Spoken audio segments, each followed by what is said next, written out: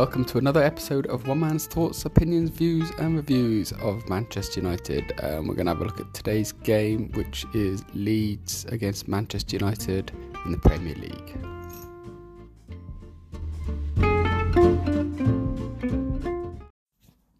So United lined up at Ellen Road with Wan-Bissaka at right back, which was an interesting choice. Wan-Bissaka's more of a one-on-one defender.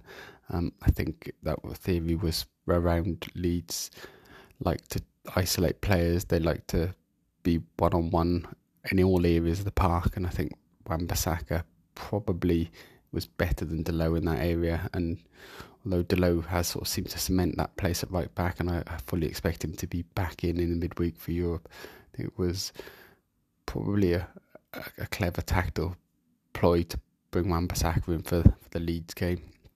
No Varane at centre-half, was ill last week. I think that's probably a bit of a follow-on from that, and the fact that he struggles with injury, so I don't think they like to play him all the time. Coming back from injuries, he's been out for a long time. Paul Pogba came back in midfield, and then Jesse Lingard came in up front instead of Marcus Rashford, which was quite interesting to see.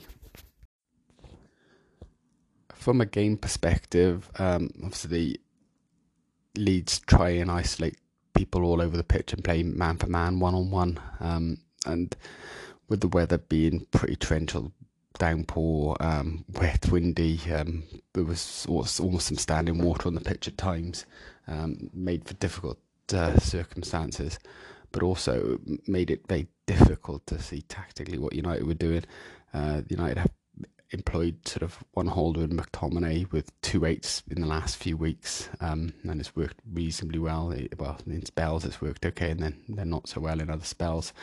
But it almost looked like they'd gone away from that at times. It almost looked like they were playing two holding and then two in front in times in the first half, and then it almost looked like they'd reverted back to three in midfield. It was very difficult to see, especially on TV, tactically exactly what they were doing. And like I say, the way Leeds play also make it a bit messy in midfield in terms of the game is so stretched and the game's always 100 mile an hour. It was difficult to pinpoint exactly what was going on.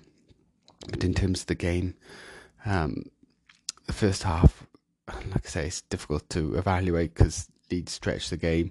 They always give you opportunities, and United did create a few half chances. Leeds had a few half chances, but the actual quality in the game wasn't that great, really. The one real clear-cut chance coming first half was for Ronaldo. Paul Pogba, good bit of skill on the left flank, beat a man and put the ball across and slightly behind Ronaldo, and a good save from the goalkeeper. But really probably should have scored, but one of those that just doesn't quite go for you. But like I say, United, without being brilliant first half, were probably slightly the better side. I thought Scott McTominay, the game suits Scott McTominay when it's stretched like that. There's a bit more space. He feels more comfortable being able to drive past men. I thought also Lindelof as well, bringing out the ball from the back, did that a few times through the game and really stretched the game.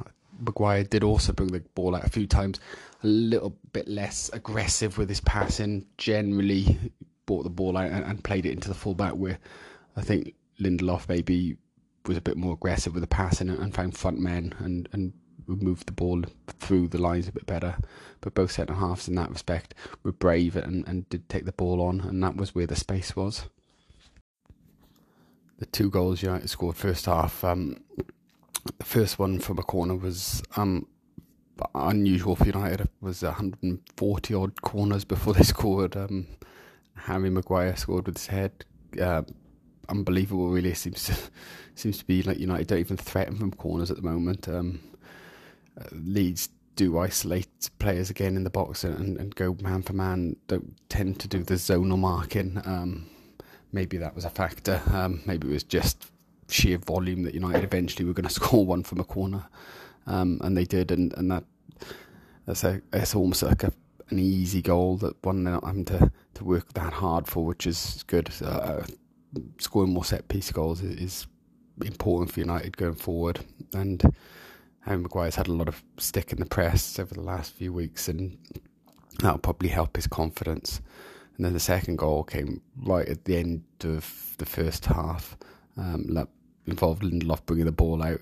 Some good interplay with Sancho, and then a really good ball from Sancho into Bruno Fernandes, whose header was down under the goalkeeper, which was a really good move, really slick, but just sort of exploited the way Leeds played. Once you get past the first man, because they play man-to-man, it almost opens up so much space, and you're very quickly at the defence. That was the case, and that put United in a really comfortable position at half-time. Then second half, as United do or have done recently, came out, although being 2-0 up, through the 2-0 lead away within 10 minutes the restart. 2 goals within maybe a minute of each other. The first was a cross from the left-hand side that David De Gea completely misjudged. Really poor goalkeeping. I know there's a lot of wind and rain, but he didn't even seem to get a touch to it, didn't even look close to it, just got it all wrong. And David De Gea has been really good this season, but he does have weaknesses in the air from crosses, and he does have weakness on the ground playing the ball out from the back. From a shot stopper point of view, he's unbelievable, and that's just what he is, and that's what he's going to be. He's going to be an unbelievable shot stopper, but he's not quite going to be able to dominate his box in the air, and he's just not going to play out for the back. But it was a really poor mistake from him. Then a couple of minutes later, the former United player Dan James got a bit of space just inside the left side of the box and then put it to the back post where Leeds scored. And it was United again showing a lack of real leadership. There didn't seem to be any sensibility about it. The weather conditions were really poor, but instead of just pass the ball, and I know Leeds make it difficult because they press so hard in the 1-to-1, but instead of trying to control the game, United just lose all sort of feel for a game. If they'd have come out second half and just played 10 or 15 minutes of keep ball and just control the game, then you really would have put Leeds to bed and then probably demoralised Leeds in that respect. But it went 2-2, and again, Leeds just keep pressing and keep stretching the game. It's not as if they think 2-2 is a good result and sit on it and allow the to have the ball. It's not as if they do anything differently. They just keep going and leave the gaps open, which, from a United point of view, did leave the door open for them to go and get more goals. And then a third goal did come. Another good bit of play between Ronaldo, Sanchez and Fred, and Fred smashed the ball in at the near post. It was a really good finish from Fred, who came on for Paul Pogba. Pogba had a good game, played really well, but Fred came on and did score the goal, and that was probably the game changer. It did get one really late on through Elanga. A bit of luck through Fernandes, flicked it over the Leeds defender's head, who then miscontrolled it, and he slid in Elanga, who nice finish under the goalkeeper. Elanga had a good opportunity earlier in the half, but shot very tamely at the goalkeeper.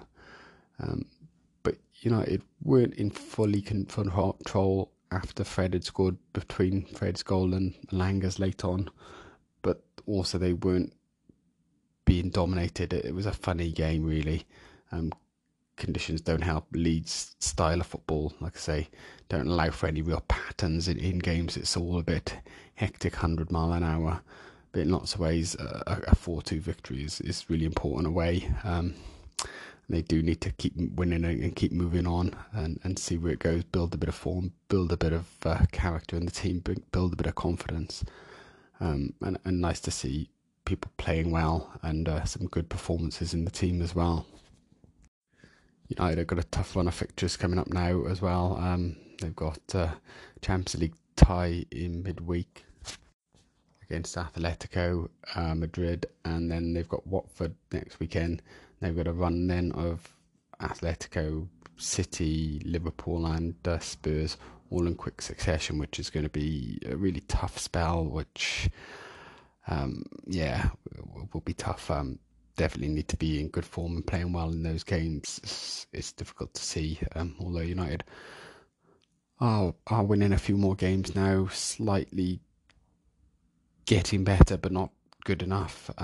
It's a bit of a strange season, like I say, not much to play for really going forward to the end of the season. Top 4 place still there, but the form so far in the season hasn't really indicated that they're going to hold on to that top 4 spot.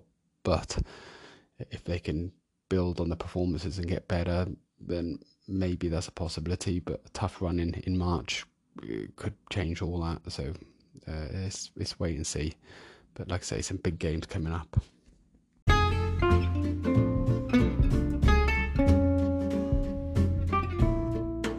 So thank you for listening to One Man's Thoughts, Opinions, Views and Reviews of all Manchester United games. I'll catch you down here next time.